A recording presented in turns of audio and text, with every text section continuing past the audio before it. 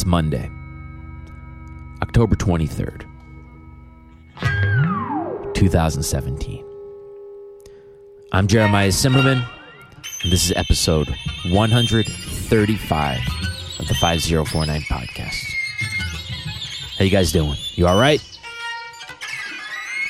It's episode 135, and I'm very happy to say that for episode 135, I am joined by guitarist, composer, band member, recording engineer, philosopher, and just all-around good dude, Patrick Higgins.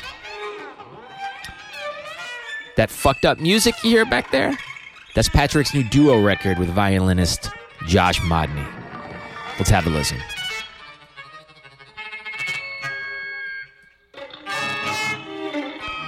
You know, just the standard violin and guitar duo. Today on the show, Patrick Higgins. Before we get started, I want to apologize for something in last week's episode. I didn't realize it until after the episode went up and went live that there were some audio problems. Nothing too pervasive, but I think towards the end there, my mic cut out a little bit, and fortunately, it wasn't Toma's mic that cut out. It was mine. But that sucks. But that's kind of what happens when it's a one-man show. You know, I normally don't wear headphones during these conversations, despite the fact that I'm also recording them, because it kind of takes me out of the conversation, and sometimes, I'm unable to catch things that should be caught. So I'm sorry about that. I changed out all the cables, so we should be good going forward. Today on the show, Patrick Higgins. Listen, I played a show with Patrick about 2 or 3 weeks ago. We weren't playing together. We were on the same bill. And Patrick played a solo set, which I presumed, when I asked him to play, that as a guitarist, he would be playing the guitar, probably through some pedals into an amp. And he showed up with a guitar, and he showed up with some pedals, as well as a laptop, and I don't remember the last time this had happened. He played music that I had no context for. It's really surreal to be sitting there watching someone playing music. You see them, they have an instrument, but the sound and the music is completely unlike anything you've ever heard and seemingly not possible to come from the instrument that you're watching the person play. It's a great moment. I've only had that experience a couple of times, and it's certainly been a long time, where you just have no idea, no context for what you're about to hear and observe, and it's refreshing. Some of you probably know Patrick for his work in the band Z's. He plays guitar in Z's, which, despite several lineup changes throughout the years, has had a pretty fixed membership for the last few years. It's Patrick, Sam Hilmer on sax, and Greg Fox, who you might remember from an episode of this show last year, on drums. But Patrick stays incredibly busy across many different platforms. He is prolific as a composer. He's got a new record of string quartets coming out, and he's already got one record of string quartets out. He does a lot of solo work. He just put out a duo record with the great violinist Josh Modney. He stays busy. He's also a pretty spectacular recording engineer. He's got a studio up in Hudson. It's called Future Past. A lot of great records have come out of that studio. On top of all that, he's a fun dude. This conversation is the first time we ever really talked, and it was a great hang. It really was. We extended the hang for a bit after I turned the mics off, and I enjoy Patrick. I enjoy him quite a lot. He's just a wonderful musician. He's hilarious. He's a great dude to hang out with, and if you want to find out more about him, go to patrickhigginsmusic.com. patrickhigginsmusic.com. Well worth your attention. Check them out. If you're enjoying this podcast, please do a couple things. Tell your friends about it. Whether that's in person or social media, that helps. At the end of the day, word of mouth is how these things work. And do me the flavor. Put the word out. if you want to go one step beyond, maybe consider throwing in a few bucks. I've got a Patreon. It's patreon.com/5049podcast. You can pledge a monthly amount, and it really helps. So do that. And that's it. Here's my conversation with Patrick Higgins.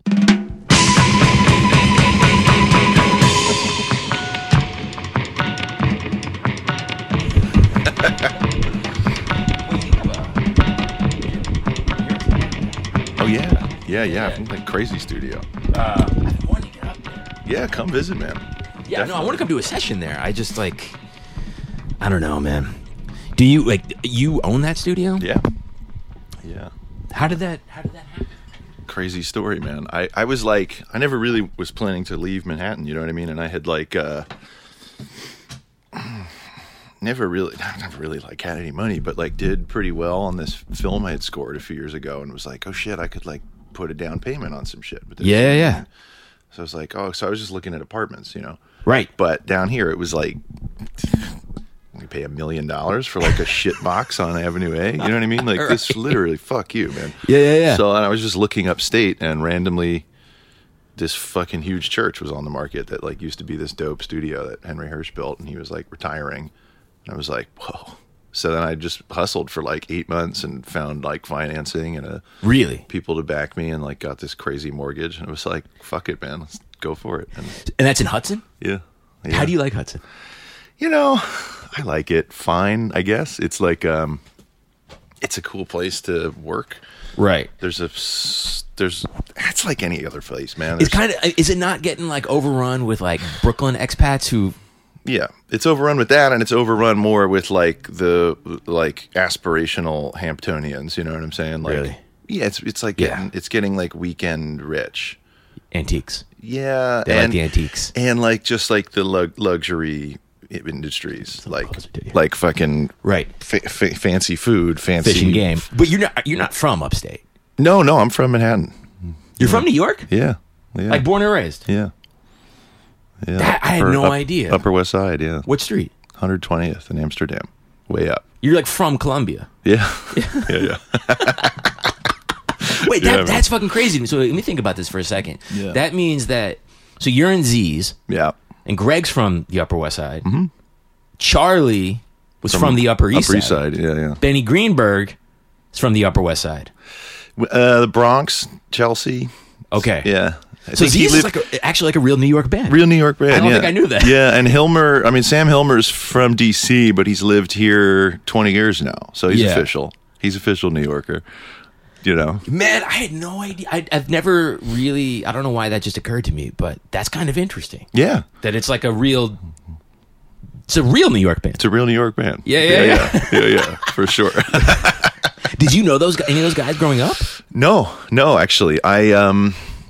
I got to know them in college. Where did you go? At Columbia. Yeah. Fucking crazy, right? Funny. Wait, what's his name went there? Hunt Hendricks. Yes, he did. We were in the same department. He's a year below me, but we were in the philosophy department together. Really? Yeah, and so did Hank Steamer. Went there too. I don't know if you know Hank. I know Hank. Yeah. But he's a little bit older than he was older. Yeah, we missed him, but yeah. But wait, did you and Hunter know each other there? Yeah, we were friends. We were friends in college. Yeah.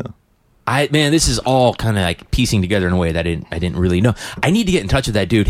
I found out way after the fact his dad saved my marriage. No shit. Amazing. Do you know who his dad is? No. I don't know if I should talk about. Fuck it, I'll keep it. I'm sure his dad is like a notable author and marriage counselor. Amazing. And my wife and I, when we got separated, like the type of therapy that his father has literally designed is like the therapy that saved our marriage. Incredible. Yeah, that's great, man. That's great. Nice connection. So wait, did you get to go to like you didn't go to like LaGuardia or some like performing high school? No, I went to high school in California actually. So I left Manhattan for a while. We moved like in the mid '90s. We moved to San Francisco. Really? My family and I. Yeah. And where? Then like Ashbury Heights area, around like Haight Ashbury, Cole Valley zone. Yeah. So I went to this like hippie school in SF, and then moved back to New York in 2002 to go to school. Yeah. And your parents still live in SF? No, they left. Yeah. San Francisco's its own fucking pile of gentry at this point, man. San Francisco is even worse than It's it is worse, here yeah. in terms of just being completely inaccessible to anyone who's not filthy rich. Yeah, I think so. And also, like, just the particular tech takeover was like really a tasteless vibe to me. Was that already happening by when you guys moved there? No. So it still had some personality. Definitely. It was Yeah. It was fun in the 90s. I really actually loved being there. I thought it was a nice, really different kind of city, but like was kind of an easy place to move after New York in a funny way, because it wasn't like going to Ohio or some shit where you're just like, where am I, man? Right. You know, and it really had a lot of characters and weirdos and like really interesting people. It was still a pretty affordable city, relatively speaking, then. And the shift was like fast, man. It was It really happened in like fast. the early 2000s. Early 2000s, yeah. It was kind of, I graduated high school in 2002 and then came back out here, and it was like, it's within 4 or 5 years. It was Right. kind of like a city I just had to totally lost connection with. It's really, I mean, whatever. The conversation of, mourning the loss of great cities is like, it doesn't need to happen now in this moment, but it is really a shame because you can see the remnants of where the great stuff once was. Yeah. I went to Amoeba Records in SF last year, and I was like one of 3 people in the store, It's crazy. and there was like empty shelves, and it was just like, what the fuck is going on? Yeah, it's really surreal, man. Yeah. Goddamn. Growing up you started playing music pretty early, I take it? Really young, yeah. Yeah. On guitar? I started on piano when I was like maybe 6 or something, 7, Yeah. something like that. And then I picked up guitar at probably 9, Uh-huh. 10 maybe. Yeah. And your parents are musicians? No. They're like really, I mean, for their part, they're like heads to some extent. Yeah. They like have good taste musically, you know what I mean? Not into like the really deep cuts, but you know, Right. as far as parents go, I had interesting music around me. They took you to cool shit? No, they played cool shit in the house. What, You know like I'm saying? jazz Like- or- Yeah, like a lot of jazz music, a lot of the early minimalism stuff. And Really? my dad's really into classical music, so he would play, a lot of Mahler and, Rachmaninoff and Beethoven and Bach and all this Yeah. kind of stuff. So it was like good stuff to grow up in for sure. Right. So when you started on the piano at 7, was it sort of from that perspective of? Well, no, it wasn't really diving into those kind of pieces that young for me. I don't think I had any interest at that point at all in classical music. Right. It was really more just like trying to get a handle on what it meant to like make sounds in any kind of organized or like knowing way. So Yeah. I don't know. The piano study was really just about like facility with basic musical thinking and What, just learning rhythm, learning yeah, pitches and rhythm, pitches, notation, and kind of just starting at the bottom, right? Yeah. They just then pretty quickly got pulled into guitar. So Mm-hmm. Did you start on electric or acoustic? I started on electric guitar. Yeah, doing like I don't know, doing whatever the fuck you do at 9, Metallica riffs and blues scales and shit. So you were like, did you read like Guitar Player and Guitar World? Oh yeah, oh yeah, Did you learn tabs? oh yeah. Well, I never got like deep in the tab thing, but I That's remember good. It's bad for your brain. Oh, it's horrible stuff. Yeah, but I did learn one NoFX song by Tabs when I was in like I hate that band so maybe much. 6th grade. Yeah. Yeah. Why do they do that? Why do they teach kids to learn music in a really nonsensical, like regressive way? I think that's not about learning music. I guess I think it's like they do. It's like learn the song fast. Yeah. There it is. So I think Right. that's it. It's like that's all I could come up with, man. I don't know. But even like, I mean, I'm trying to think back because, my first instrument was the electric bass. And I used to buy those magazines to, and learn riffs and stuff. And I don't remember there being a lot of conversation in those magazines or around those tabs of like why it's really important to learn what the different, keys are. So, it's like, do you know this thing, the Nashville number system? No, I don't. We'll check it out, when we finish this. But like, there's a thing in Nashville. It's a form of music notation that they started, maybe 60, 70 years ago in the studio system where, an arranger could write up a chart really quick and these, untrained but killer musicians could, see what the arrangement is really quickly. That to me still is like, that's still based around music. Sure. You know? I don't know like why like there's like why these magazines right. were so intent on like making like I don't know. Yeah, taking all of the shit out of it. Right. I mean, yeah, there's no rhythm, there's no pitch. I mean, tab is just fingerings. It's just position. It's like aping something. Right. For sure. What were the first bands that you got into? Oh man, like really young. I got into metal really young, weirdly, and then pretty quickly after that got that like shifted pretty quickly into like this weird underground punk thing that I got into. Yeah, so that what strain of metal were you first drawn to? Pretty mainstream stuff. Yeah, but like the classics, Slayer, Metallica, Megadeth. Yeah, but like good shit, great shit. Pantera, dude. Man, I listened to Pantera the other day, and it holds up. It does. It's fucking awesome. It does hold up. Yeah. I mean, Phil Anselmo's an idiot. Oh yeah, knuckle dragger, but it's like they're fucking heavy, man. Super heavy. And those records sound really good. Yeah, they sound really good. They sound really good. They're really in your face, like dry. They sound amazing. Yeah. Did you do you ever watch those like VH1 metal shows? Now? Oh, not now. No. What? They're still going? Yeah, dude. I watch them on JetBlue flights. And they wow. Like knuckle draggers. That's exactly right. I was thinking about that because I was watching. They did like a countdown of the greatest metal records of all time, and they put Vulgar Display of Power above Rain in Blood, which I thought was really strange. It's a bold move. It's a bold move that I just don't agree with at all. Yeah, I wouldn't agree with that. Yeah, I saw Lombardo a couple weeks ago, and he's like the greatest drummer of all time. Oh man. Yeah, so yeah, we went pretty quick from like interest in metal to getting like sufficiently hazed by like cooler older dudes who were like in San Francisco, into music I hadn't heard of, and I was like, oh shit, these guys are amazing. Like classic hardcore, but they were really like punk kids, but like were about this kind of that one of these last moments where like punk music was about like you don't know what this is, man. We don't really want you to know what this is. Huh. And that was like very appealing, very sexy, where you're like somehow, especially as a like 11, 12-year-old, you're like, whoa, man, like there's this whole universe I don't know anything about that you can't really go buy the record anywhere.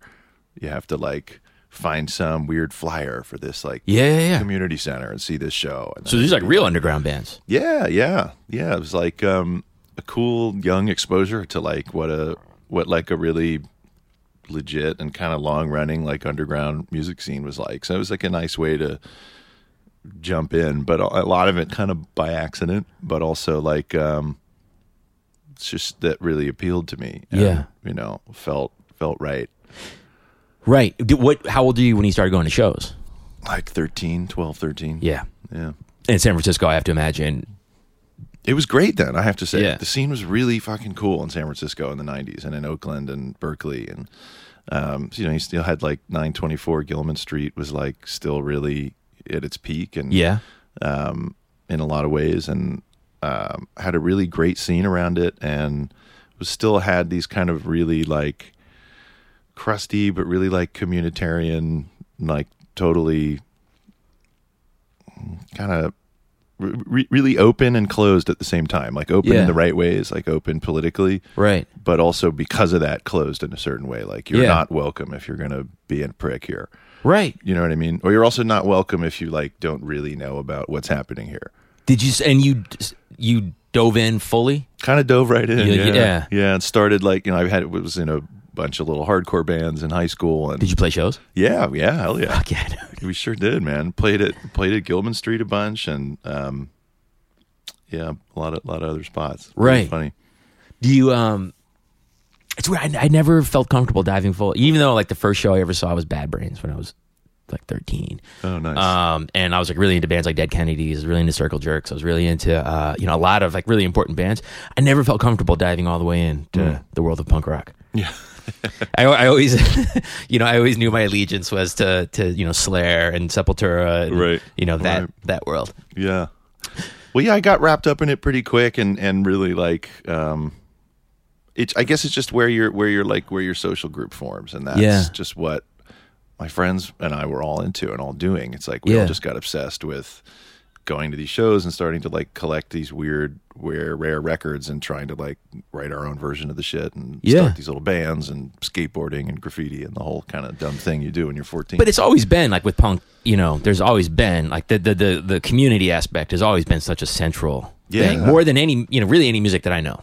Absolutely. You know, you look at the guys like Ian MacKaye, and clearly he set a template for a lot of people. Absolutely. And I think it was really like about a scene, you know what I mean, and about like a local scene in like a really real way, and that was something that just felt super exciting, and it felt like special somehow. You know, even without, you're too young to really understand the broader complexities of like context and music and social history. I mean, you like learn a bit about that through exposure and stuff at that time, but it really was just like something that felt like really special and like rare and unique at that age. So you're like, oh man, I want to like really, I want to like be accepted here, you know? Something I definitely got from punk to this day, it's like very much part of who I am, is it made everything seem much more accessible. Like you could book your own shows, book your own tours. You can make your own records. They don't have to be this big glossy thing. Totally. There's a much more immediate way to do it. Totally. Yeah, and I think that in a way that's like a lesson that carried through like up to today for me. You know what I mean? And had a lot to do with like how I began going about and like, I don't know, I guess developing quote unquote like a career in music, you know what I mean? It was like in a funny way more to do with that approach than anything I would have like learned as an adult. Well, I mean, there's something like, I think it's, you know, very specific to like the last 10 years, and we'll jump back, but you know, that string quartet of yours that you sent me, you know, I just listened to it this morning, and it's fucking awesome. But I knew I was going to like it before I listened to it, or I was confident I was going to like it, because there is now this generation of people who grew up with aggressive music and that being their first interest, who now write music for classical instruments and have like such a handle on what that catharsis is supposed to look like, sound like, and feel like. So I mean, I feel like people like Charlie, people like Mario, people like that really totally can bring this edge to what I think are like the scariest instruments of all time. Oh yeah, absolutely, man, absolutely. And I think that's definitely like been that was like an ethos that I think like Z's has had since it first started. Yeah. Obviously, I haven't been in it for the whole 18-year history of the band. Is it really that long? It's a long time now, yeah. I mean, technically 15, but I think they kicked it off a few years before that, kind of secretly. But but that was one thing about that group that even before I was in it, always was kind of, to me, like when I was first getting, you know, active as like a whatever young adult in music in New York, was like, oh shit, what these dudes are doing is like what I'm about. You know what I mean? It's like, it was really like sophisticated, unique, very like technically driven music, but it was punk, and it was like somehow they weren't quite playing jazz music. It wasn't really chamber music, even though there's scores for everything. But it had the same energy to me that like seeing The Gods Hate Kansas or like AKA Nothing and Street 32 in Oakland in like 96 had. You know what I mean? Yeah, so it was like, oh shit, like this is like exciting and intense and fucked up, but these guys are also like really brilliant players, you know? And that, in a way, I guess it kind of just speaks to the same attitude where they were just kind of like, man, we're just going to do this thing. Yeah. It doesn't matter if there's like a place for it particularly, you know? And I think that's been a cool way to carve out an identity in like, you know, concert music, or what I do as like a performer without having to feel like you're only able to come up if you really glob on to like, well, I'm an improviser, or I'm like, I'm a jazz cat. I'm like playing post rock, or I do classical music. It's like, if you just have some like vision and kind of social cohesion around that vision, it doesn't really matter what the particular allegiance is. You can just like push your shit, you know? And I think that to me like comes from like an earlier punk scene kind of ethos, you know? And Sam had that for sure growing up in DC. He was like in DC is like the ground zero for that shit. Totally. Yeah. Totally. So, and I think, you know, and I think Greg too, for sure. And like, I think in a way it was like interesting because we all kind of came to, you know, contemporary music, like concert music and like modern experimental music through like jazz and punk and and really old classical stuff. So it's kind of similar origins, When you were when you were a teenager and you were you were going to these shows and sort of figuring out who you were, and how much were you thinking about musicianship? Actually pretty quickly I was thinking about it a lot, and and that was one thing that, especially at that time, I didn't really have an answer for yet, because I was I began realizing, I guess, I'm actually really good at guitar. Right. Maybe I'm better than a lot of people I know at guitar, but I didn't really know how to fit that in to that scene and all. And that's also when I started getting really into jazz music, and got really heavy down that whole route, and even really academically heavy about it in high school and stuff. In high school, yeah. But I didn't have a way to integrate them at all. So at that time, I hadn't kind of figured that out yet. So in a way, it was I had these two lives musically as a kid, where it would be I'd have kids I played jazz music with, and I'd have this kind of really serious pursuit of that on one side, and then I'd have a hardcore band where we were just chug-a-lugging, you know what I mean? Yeah. And I didn't look down on either one, but I didn't have a sense yet of where, I don't know, where to integrate technique and style, I guess, for lack of a better expression. I think there's a challenge. Certainly one of the big challenges in my musical life has been figuring out how to marry or bring together certain ideas. And when I talk about it in hindsight, I remember thinking the music I love, that I'm really drawn to aggressive music. I play the clarinet, and I don't know how these things are going to going to talk to each other, Totally. but we're going to figure it out. And it took a while. It took 10 or 15 years. Yeah. Well, that's exactly it, man. And it was, I think, I don't know, ultimately to me, that's what leads to great style, and it has nothing to do with the instrument particularly, in a way. It's it's attitude and technique and social application. Yeah. I've found to be the shit that works. I don't know. And that's what you don't get as a kid, you know what I mean? Right. The sense of how to leverage all that or synthesize it. So when you finished high school and you got accepted to Columbia, which is not an easy school to get into, why did you not want to study music? Why did you go to philosophy? Yeah. Well, I think that equally equitable pursuits. Oh yeah. Yeah, I went into philosophy for the money. You know what I mean? It was I knew I needed a big job. Yeah. So, no, I I felt that for me the thought of doing a degree in music didn't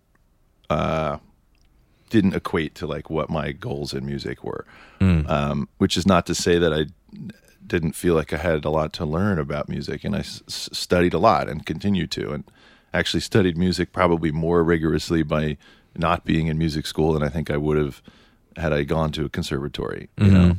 And the thing I loved about studying philosophy, I guess, despite all the things I didn't like about it professionally, was it teaches you how to learn really well. Yeah. And that I found really great for getting more advanced with my music study, particularly just with composition stuff, and the further I got into contemporary classical music. And I think just that experience of working through such difficult ideas and texts in college and grad school, you went to grad school? Yeah.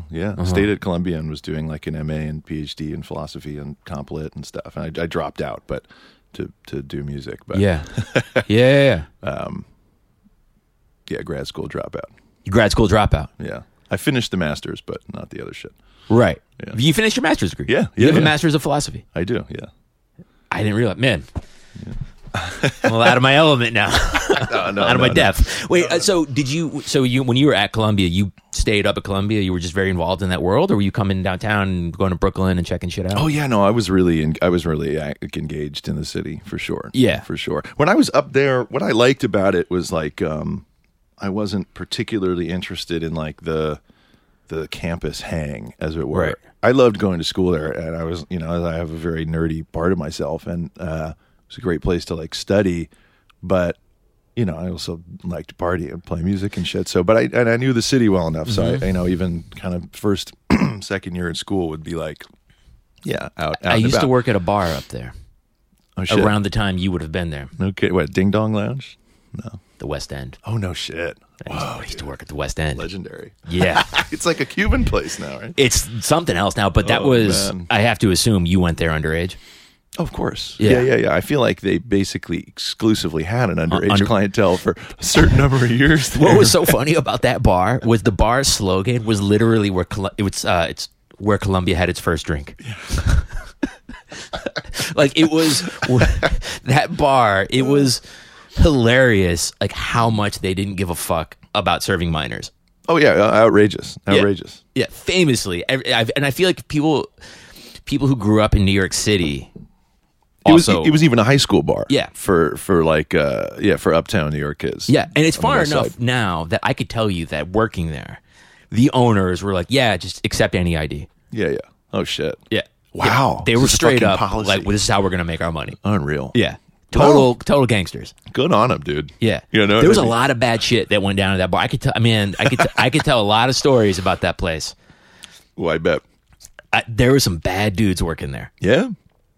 That building is haunted. Well, most of the old ones here are, you know. Yeah. There's a lot of ghosts in New York, man. There's a lot of ghosts. Man, you see them, right? Oh, yeah. Yeah. Yeah. That's one of these things about this neighbor. We were talking about it a second ago, but like, I can't walk like on Orchard Street without fucking seeing them and feeling them. Mm-hmm. And I wonder about the people that are like infiltrating the neighborhood now, like if they're even aware. No, I don't think so. No. Isn't that crazy? It's shocking to me. Yeah. I get weepy about it sometimes, but in my stronger moments when I'm not weepy about it, it's mind blowing. But don't you look, man, if you're renting a fucking $3,000 one bedroom on Orchard Street in an old tenement building. Yeah. Do you not stop for a second and be like, oh, I bet, a family of 10 lived in this place, 80 years ago. Yeah, absolutely. No, that's really what blows my mind is also just the total, that total disconnect from history. Complete. Right. And it's like, it's easy enough to say something like, well, there's kids have no respect. It's like, but it's more than that. It's like, these were slums, man. Like literally slums. That meant something. You know what I mean? Like this was a place for the downtrodden to like cohere and rise up and like get better, man, and get a swing at being in America. These were real slums, and there's something about that I think is like sacred a little bit. You know what I mean? Absolutely sacred. And so seeing it, seeing a place like you're saying, where a family of 10 not only would have been living in there, but sharing a bathroom with 4 other families on the same floor, and sleeping together to stay warm in the winter because there's probably no heat in the fucking building, or whatever it is. And it's not like that means you have to somehow artificially preserve poverty in a neighborhood. That's nonsense. That's not the idea. That's not the idea. But it's like you're saying, I wonder sometimes, it's like, what do you lose in terms of like historical empathy and awareness if your tenants are paying these totally inflated prices for shit that's still small, but also is kind of this graveyard for like a really bygone era of struggle, But lots of bygone eras. I mean, we're going all over the place, but this is great. I remember as a little kid, I grew up 45 miles north of the city. Yeah. Fucking sticks. 45 miles is not far, but culturally it's a world away, Sure. Universe. Sure. But I remember coming in and going down to Russ and Daughters or going to Chinatown and being scared out of my mind. This is like, 1984, 85, like looking at the Lower East Side like it was, Night of the Living Dead, which it was. Yeah. It was, just junkies and whores everywhere. That's all it was. Drug dealers, gang members, junkies. And that is something to be aware of. It sure is. Like, there's a lot of blood in these streets. Yeah, man. And it's not... There's just something that feels very un-okay about keeping yourself dull to that. Yeah, keeping yourself dull to it and kind of like dancing on it, you know what I mean? Yeah. For lack of a better phrase. It's like it's a playground. Right. You know what I mean? And I think there's one thing for a neighborhood to transform and redevelop. I mean, I kind of hate that word because it has like really capitalist overtones, but strictly speaking, for a neighborhood to redevelop, there's nothing wrong with this. And I think that could mean a lot more than what I think it narrowly means now, which is like commerce, consumption, parties, mostly bars, mostly Right. fancy Well, restaurants, right? Commerce is, like, man, there's so many places to go with this, but like, I'm looking at, there's a lot that's unsustainable absolutely happening, and retail doesn't make sense anymore. Conventional retail, I don't like. They can't. There's nothing that can stay open around here anymore. It's fucking weird. Like, I don't know the last time you went to the Stone, the original on Avenue C and 2nd Street, but I've watched that corner go full spectrum. Like, it was first scary, and then it was kind of like, oh, people are out and about, and there's like stuff opening up. But now it's gone back to being scary and desolate because no one can afford to open businesses around there. So everything's just closed. It's so weird. It is really weird. I guess you see that along Bleecker Street too now, right? With like people kind of holding out for these super high monthly rents, and so they'd rather just shutter up and keep something empty. So you have all these kind of knocked out teeth in the smile along the street for like So blocks. weird, It's bizarre, right? So when you were at Columbia and you were checking shit out, like, where were you going to check out shows?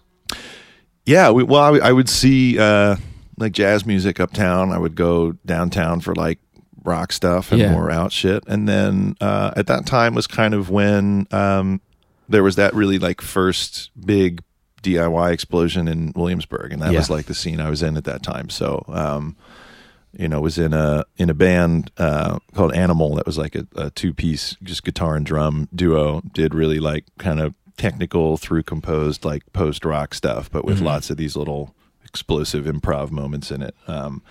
But that band kind of was the first thing that like brought me out to Brooklyn and to that scene in a kind of meaningful way. Yeah. And so that was kind of part of the whole time when like Gang Gang Dance and Z's and Stay Fucked and Archaeopteryx and whatever and all these other bands were like starting to just do big warehouse shows in Williamsburg, or the kind of early little clubs that would put on out music down there. But that was I don't know, 2004 or 5, 6 kind of zone was when we first started like getting into that hang.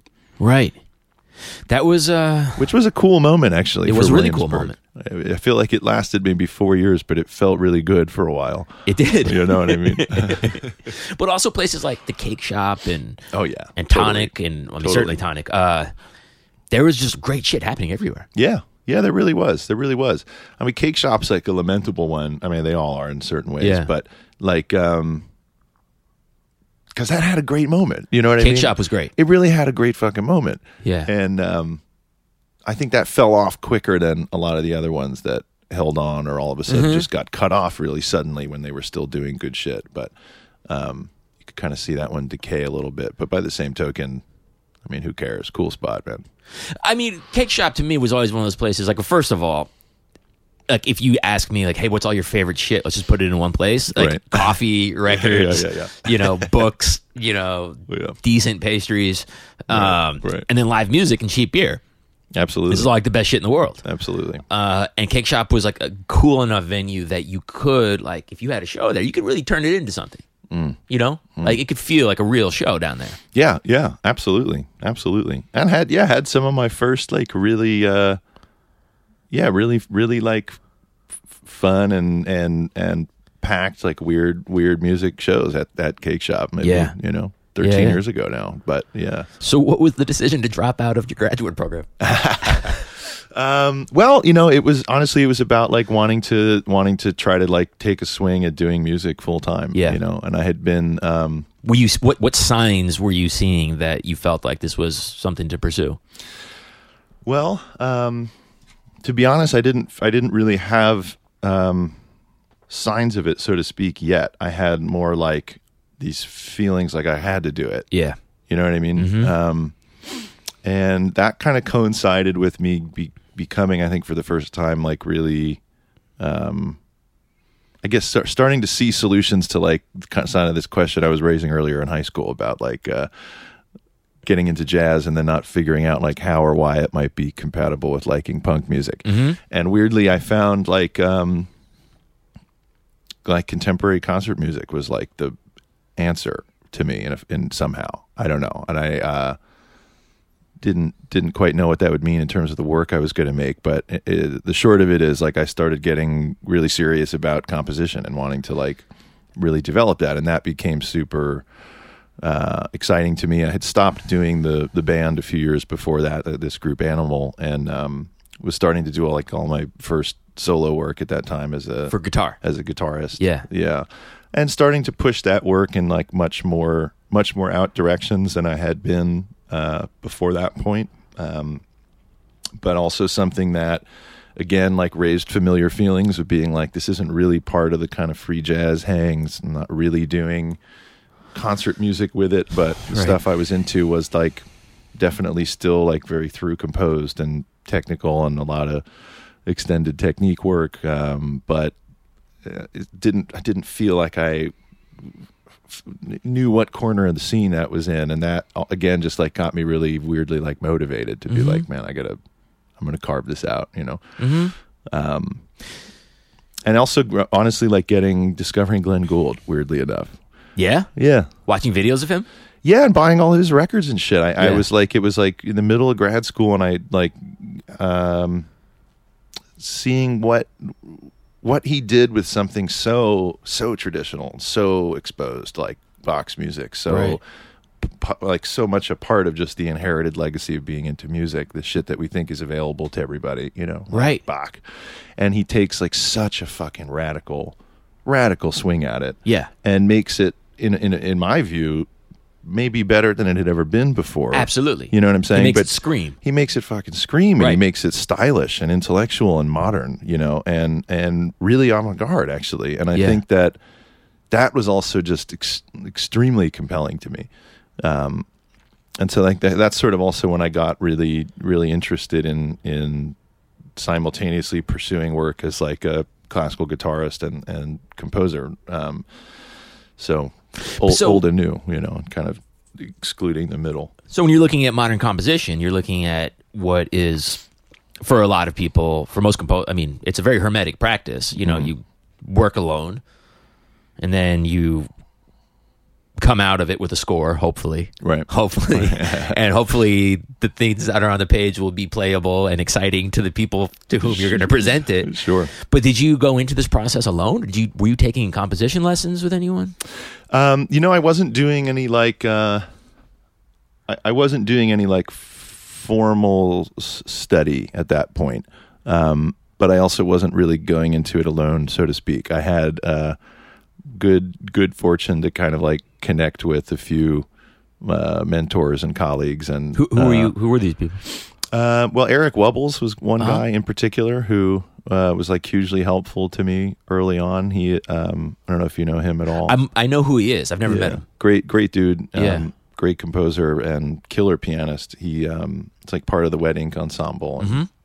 And, so he was living in the East Village at that time, and so was I. And I had basically begun kind of developing the first like sets of more like fully formed and kind of serious composerly works of mine. And he was like a really huge help as far as getting together the first steps of like, you know, getting some shit ready to like do it with a group. You know what I mean? And I guess I felt fortunate that the first few things I like presented went well and kind of helped to widen my circles and more than anything, it was about like this kind of same social element that I felt like in high school of just kind of finding the right weirdos in that scene who were great technically but had these same kind of off-kilter philosophical ideas about what this music means now.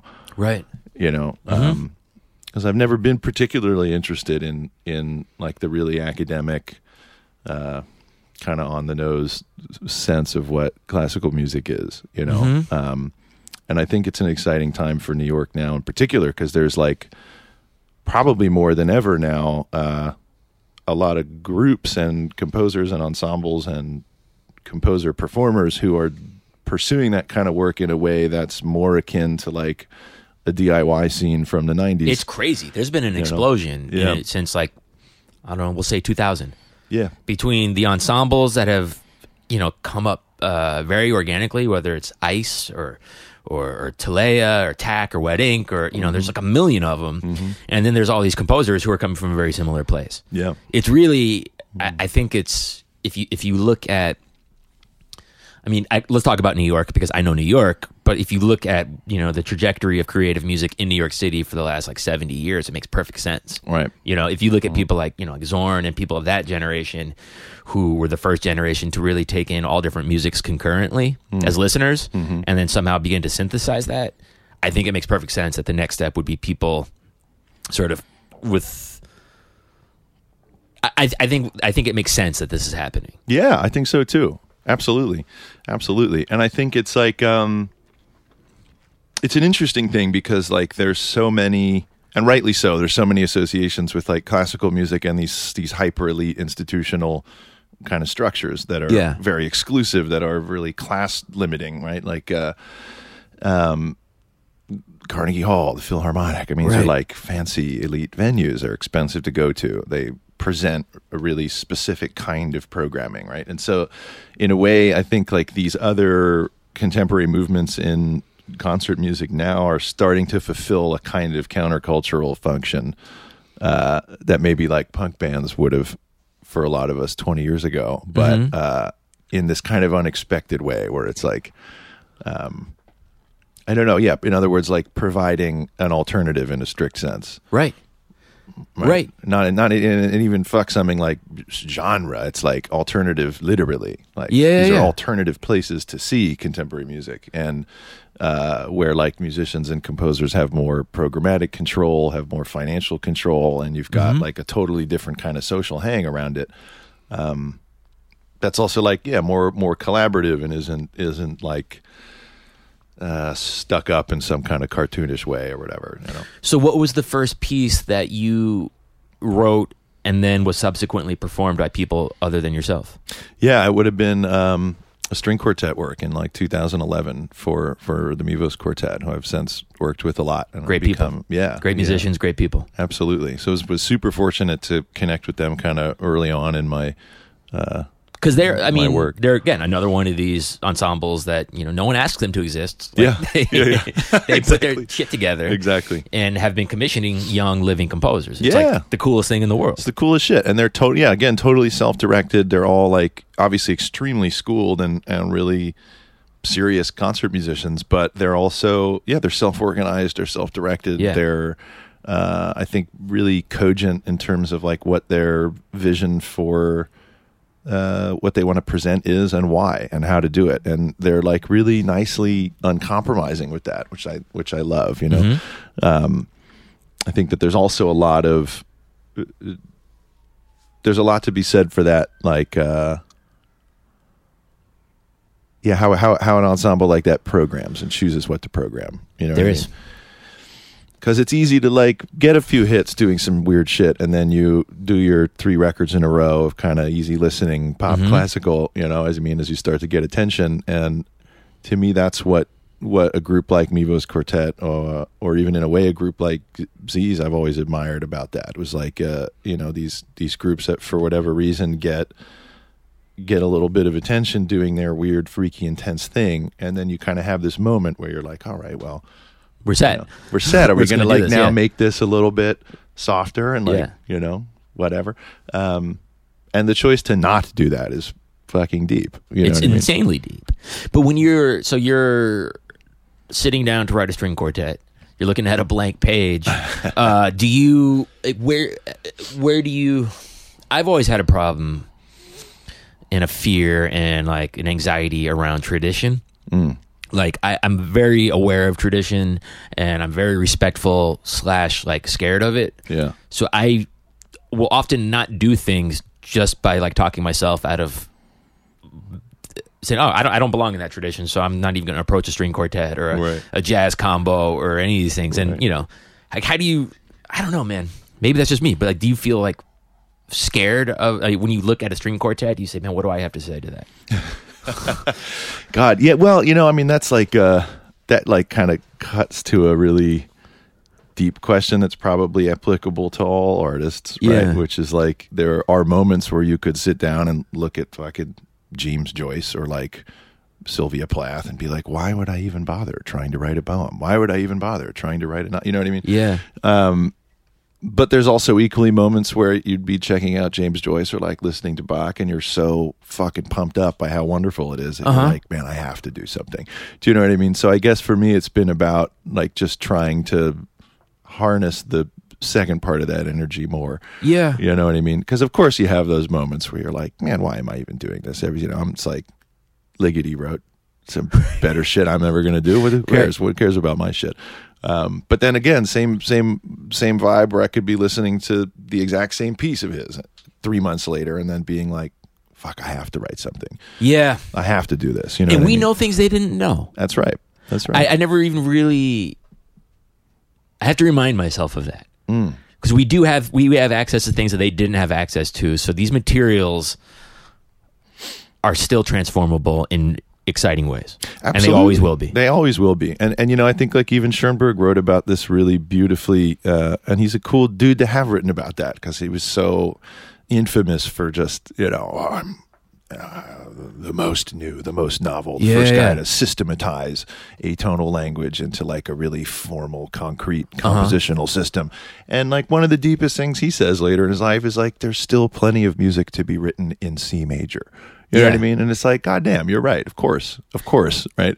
Yeah. But how nice to hear that from him. From the cat. From the cat. You know what I mean? Just the most abstruse, like systematic kind of outrighter. You know what I mean? So that ethos too, I also really agree with. And Glenn Gould had a really nice comment about this too. I think he was like, the only justification we have for being artists is to attempt to like establish our difference from the world, which is to say like to do it differently every time. And there's some kind of aspect of like commitment about that that's really exciting to me.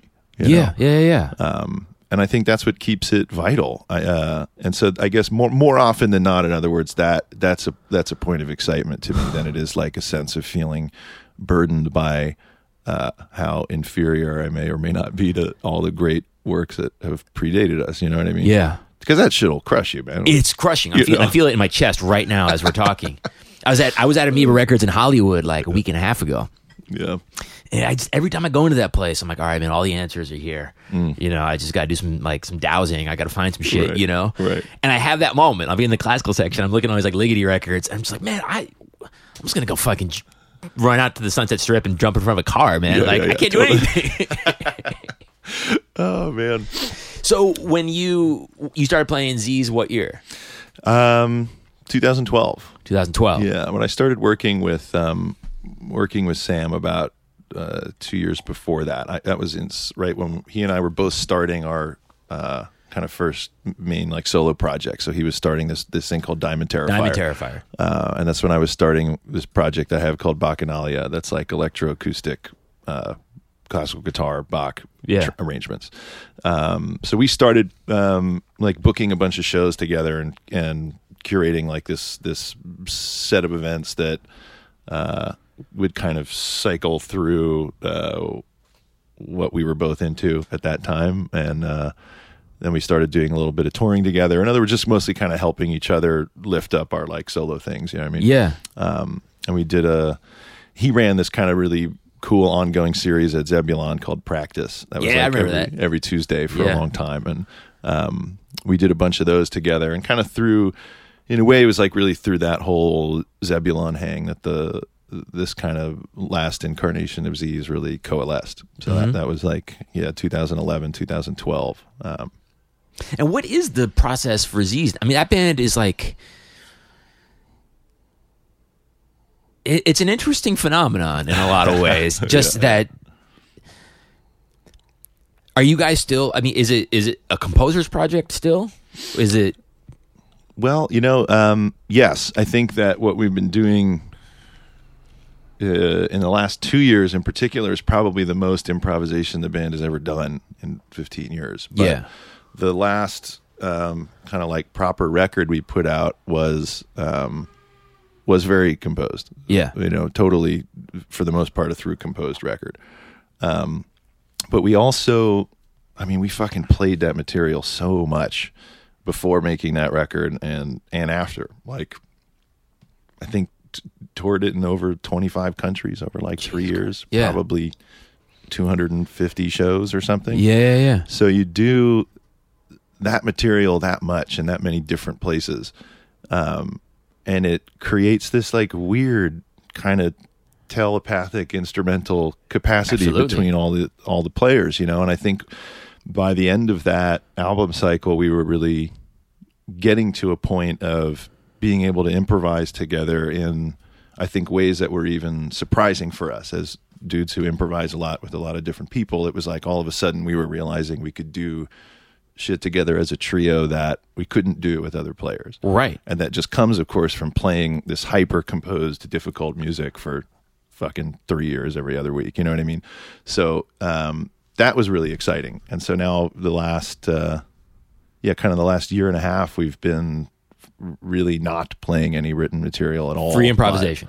Yeah. But through this practiced lens of and shared history that's, utterly unique. Totally. So I guess in that way, in a surprising way, I think for the three of us, it doesn't even really feel improvised because it feels like we're kind of speaking this language. Yeah, exactly. Yeah, I mean, I've got a trio that I've got to get this trio playing more. Yeah, but we're playing with a very specific language, and that has been to me such a satisfying time and place to experience because it feels like not only is it music rewarding to play and these relationships, personal and musical, become deeper, but it feels like, wow, I can hear where the last 15 years has led to this. Yeah, it's awesome. It's awesome. It's fucking cool. And I think how crucial does being a player feel to your work as a composer? Oh man, I think it feels it's hugely important, and I guess more than anything, it's about there's like some empathy that's at play in it.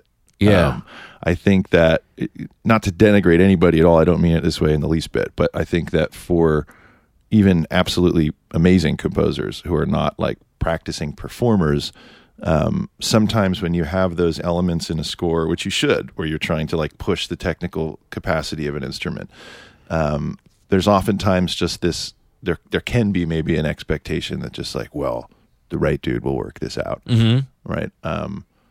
As opposed to like having that be part of the concern from the moment it's being written. Like even for pieces I've written recently for exceptional virtuosos, it's like the shit that I'm really into is getting the first few drafts done and having as much rehearsal time as possible to have that be the thing that edits the piece and finishes it. So I guess just in other words, this vibe of like not showing up with what I just assumed to be a finished document, but something like an opportunity for the people who are going to perform it to then inform how the piece itself will be finished and revised. Yeah. And so I guess in other words, just being open to the flexibility of it, and not being precious about like, well, my initial idea is too valid, man. It's like, right. Of course it's not. Do you do, so when is a piece of music done to you? Oh, wow. Rarely, I guess like technically when it's premiered and then when we record it, but honestly, even like my string quartet number 3, which will be only coming out on record in this forthcoming spring. That's the one you sent me. Yeah. I premiered a few years ago at Issue Project Room in little selections, and then I wound up writing 2 additional movements and, quote, finished the piece.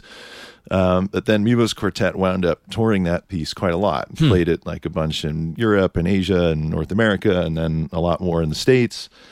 And then after them, really getting a lot more performances under their belt, we wound up probably making another, 8 or 9 or 10 substantial revisions to that score before it was recorded.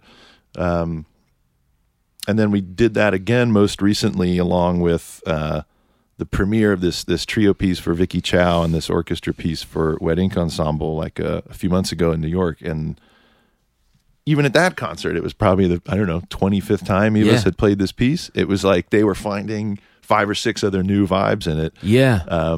And it's quite a determinate score. It's not really aleatory at all, right? Right. It's like really written music. And even at that point, I'm thinking like, fuck, these dudes are still finding all these cool new ways to make the piece better, you know? Right. And I'm like, man, well, we already recorded it, shit. But so, I don't know. It's never done, I suppose. But that's also a really interesting thing to me about classical music in general at its best. And that was the shit that for me was so revolutionary about getting into Gould's vibe. Was it's like this music you could look at as totally static, fixed, canonical tradition. Of course it's not, right? It's always about the dude who's going to reread it. Right. Give you a different perspective on it. Even the most fucking ballyhooed music of all time. You know what I mean? Even fucking Mozart or Bach or whatever it is. To me, those pieces are like never done. Right. And that's like what the art of performing written music is about, I guess. Is like seeing it as a living tradition and as something that is accessible to you. And I guess that there is an element of like overcoming the sanctimonious fear of doing justice to this huge tradition, or having this more kind of punk attitude where you're trusting your technique and your vision and you're going to do it in this really kind of weird, surprising way. But I think that's what ultimately keeps that music totally vital and relevant. I mean, otherwise it's like museum work, right? Which is fine, but has a different meaning. Yeah, it has a very different meaning. Man, it's a lot to unpack. I feel like shit.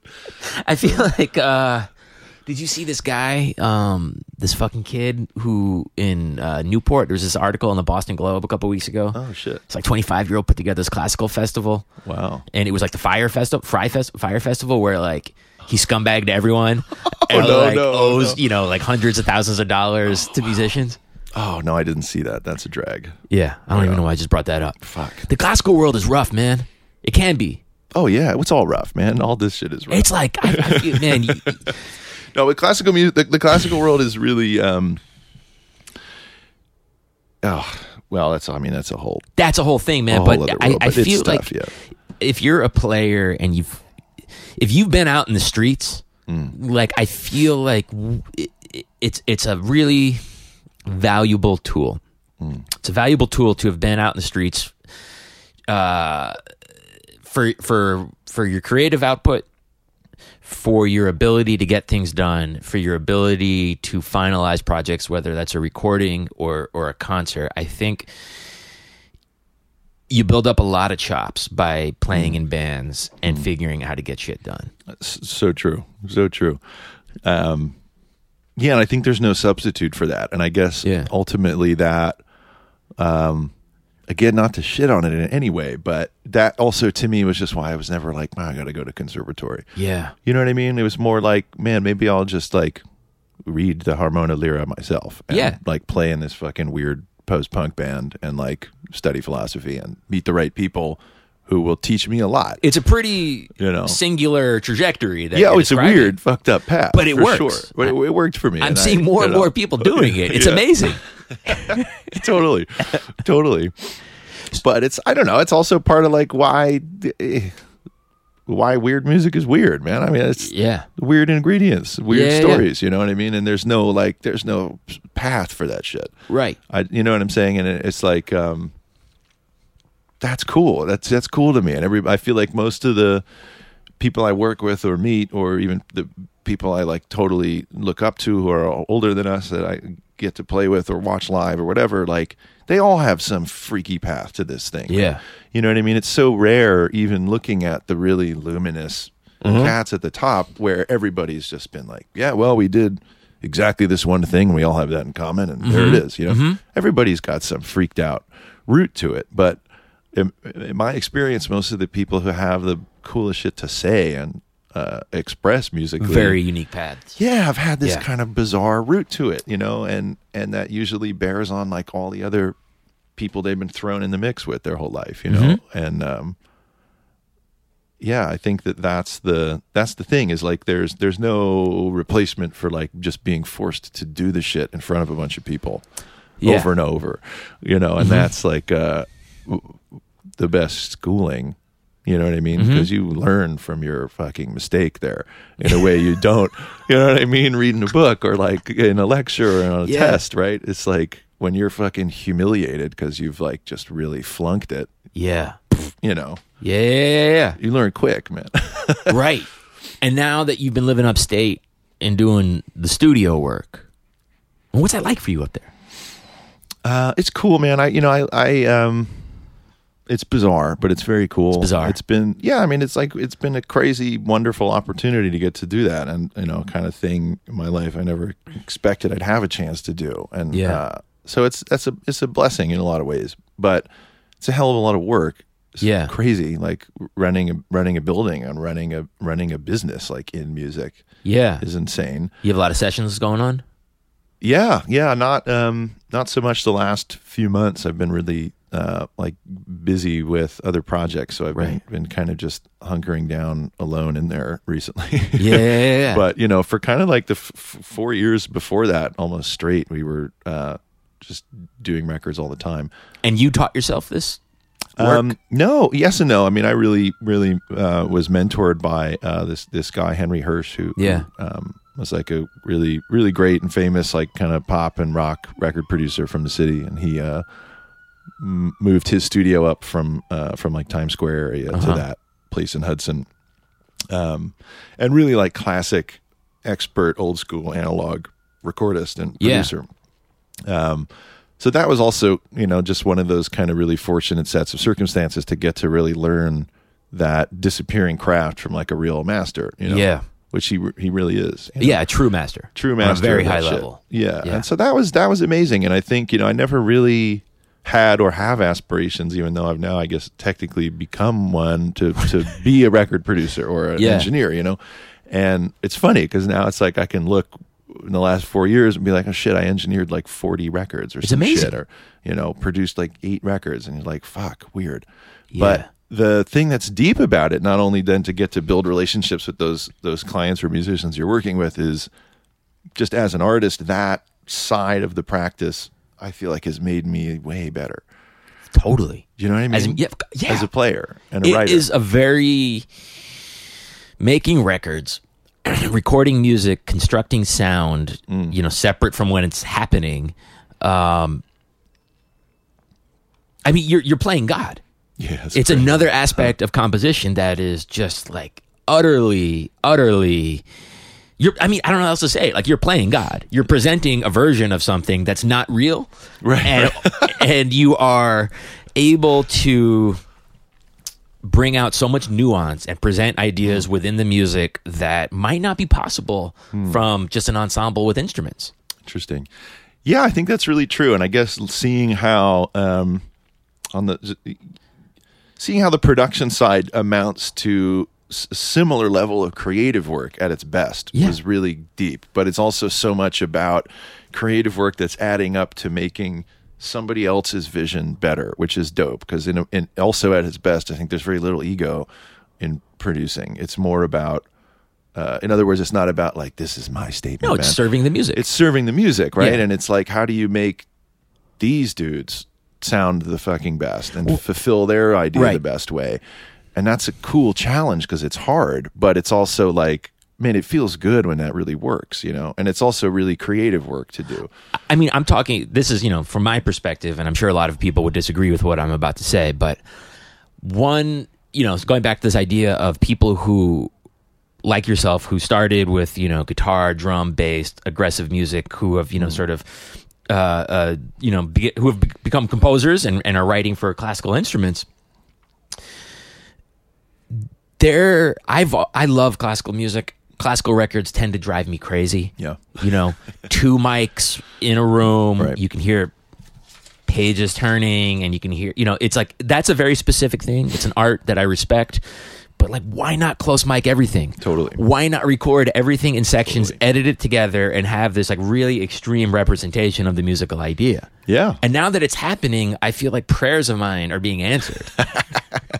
Yeah, well, I think like the classical recording tradition had this kind of moment of like hitting really fucking high peaks when the major labels had their huge, great studios and were funding these really big, dope records. like in the 50s, 60s, early 70s, like Columbia and Decca and Sony and EMI are putting a lot of money into making these huge, excellent classical recordings that are fucking great. Yeah. And then there was this like long period of decline and Right. dip, I think, really, in like the vibe of mainstream classical recordings. And I do also feel like in the last 5 years, maybe that recently, there's been a kind of shift again to thinking about presenting classical music from a production standpoint in the same way you might engineer like a rock record, a hip hop record, experimental music record, whatever it is. In other words, like allowing production to enter in as a feature of the art document itself, right? And not just like transparent, 2 mics, 1 room, go. Right. You know what I'm saying? And like that shit is cool as hell, man. I mean, it's literally like theater versus filmmaking. Right. Interesting. And I remember I've always felt that way. When you sit next to an instrument like that, like as far as I'm sitting from you right now, and you're hearing, like you're really hearing every detail of the instrument, you're listening to music as it's meant to be heard. Right. And I feel like, man, put a mic right next you. I want to hear the strings across, or the hairs across the string. Oh, absolutely. I want to hear the player's breath. Absolutely. Like that's where I get chills, Yeah, me too. I want it right in my face. And that's totally been I guess to be specific about something we were talking about earlier, that was an element of record production that I felt like has concretely helped make me a better composer. Yeah. Was specifically thinking about what are these ways that like production and music engineering tactics can bring out the shit that I like best about chamber music. Yeah. Right. And that's exactly what you're talking about in a way. It's like the noise of the instrument as opposed to just its pitch content. The different ways that the pitch content will refract, right? Which, depending on if you're just sitting in a traditional hall or you're just listening with one microphone, you're going to get one particular vantage point. But of course, like the frequencies coming out of a cello are so variegated, so wide, and so complex. There's like a really elaborate amount of data and vibes that are being thrown out of that instrument, right? And so making decisions like how do you use like the electricity in a recording console on a series of microphones to parse out all of those kind of different ingredients, whether it's like timbre of bow hair, resonance in the wood, overtones that are 5 feet away versus 15 feet away. How does like the reverb play into it? How does like the physical body of the performer squeak through now and then? And all of a sudden you've got like 6 different production elements around one instrument. Right. That become, not only just like elements of timbre to play with in a mix, but I don't know, real musical elements to play with in a mix. And that it's so exciting. It's really exciting. It's really, really exciting. And, we could talk forever, and I don't want to, about, declines in music business and people don't buy music, et cetera, et cetera. At the same time, this is like the most exciting time ever to be making music and recording music, and the tools that we have access to really color. It's if you are a composer and an instrumentalist who knows how to get work done in the recording studio, you just have like so much more in your palette to express the ideas that you want to express. Yeah, I think so. And I think that is a really extremely exciting time for that, because it is probably more accessible too than it's ever been before. Just literally from like a financial standpoint. 50 years ago, you needed a fucking record deal with Columbia Records to get into a studio. That's it. Right? And it's like now, all right, you can save up for a little bit, get a little Pro Tools rig, get some pre's, get some mics, a couple nice plugins. You know what I'm saying? Get some plugins. There you go. And there's like, it's a hell of a lot to be said for that. Yeah. You know what I mean? And I think especially with that kind of material getting into the right hands, it's super liberating and super exciting. You know what I mean? It's a good time to be a musician. It is. Ultimately, it is a good time to be a musician. And I think like, I'm really happy about it. It's also like, fuck, it's hard as hell to like keep it going as you're living, but I'm glad I'm not doing anything else. Shit. Right on, man. Thanks for coming over, man. Thank you, Jeremiah. It's been a good talk. Hell yeah. All right, that was my conversation with Patrick Higgins. I hope that you guys enjoyed that. I did. I think Patrick's a good dude. He's fucking funny, and I enjoyed that talk a lot. If you want to find out more about Patrick, go to patrickhigginsmusic.com. There's a lot to check out, and it's all pretty spectacular. patrickhigginsmusic.com. Rate and review the podcast, man. Do it in iTunes. Click on it, say, hey, this fucking show is great, and I recommend it. Or don't. I don't know, man. That's it. Hope you guys are all doing well. Talk to you next week. Bye.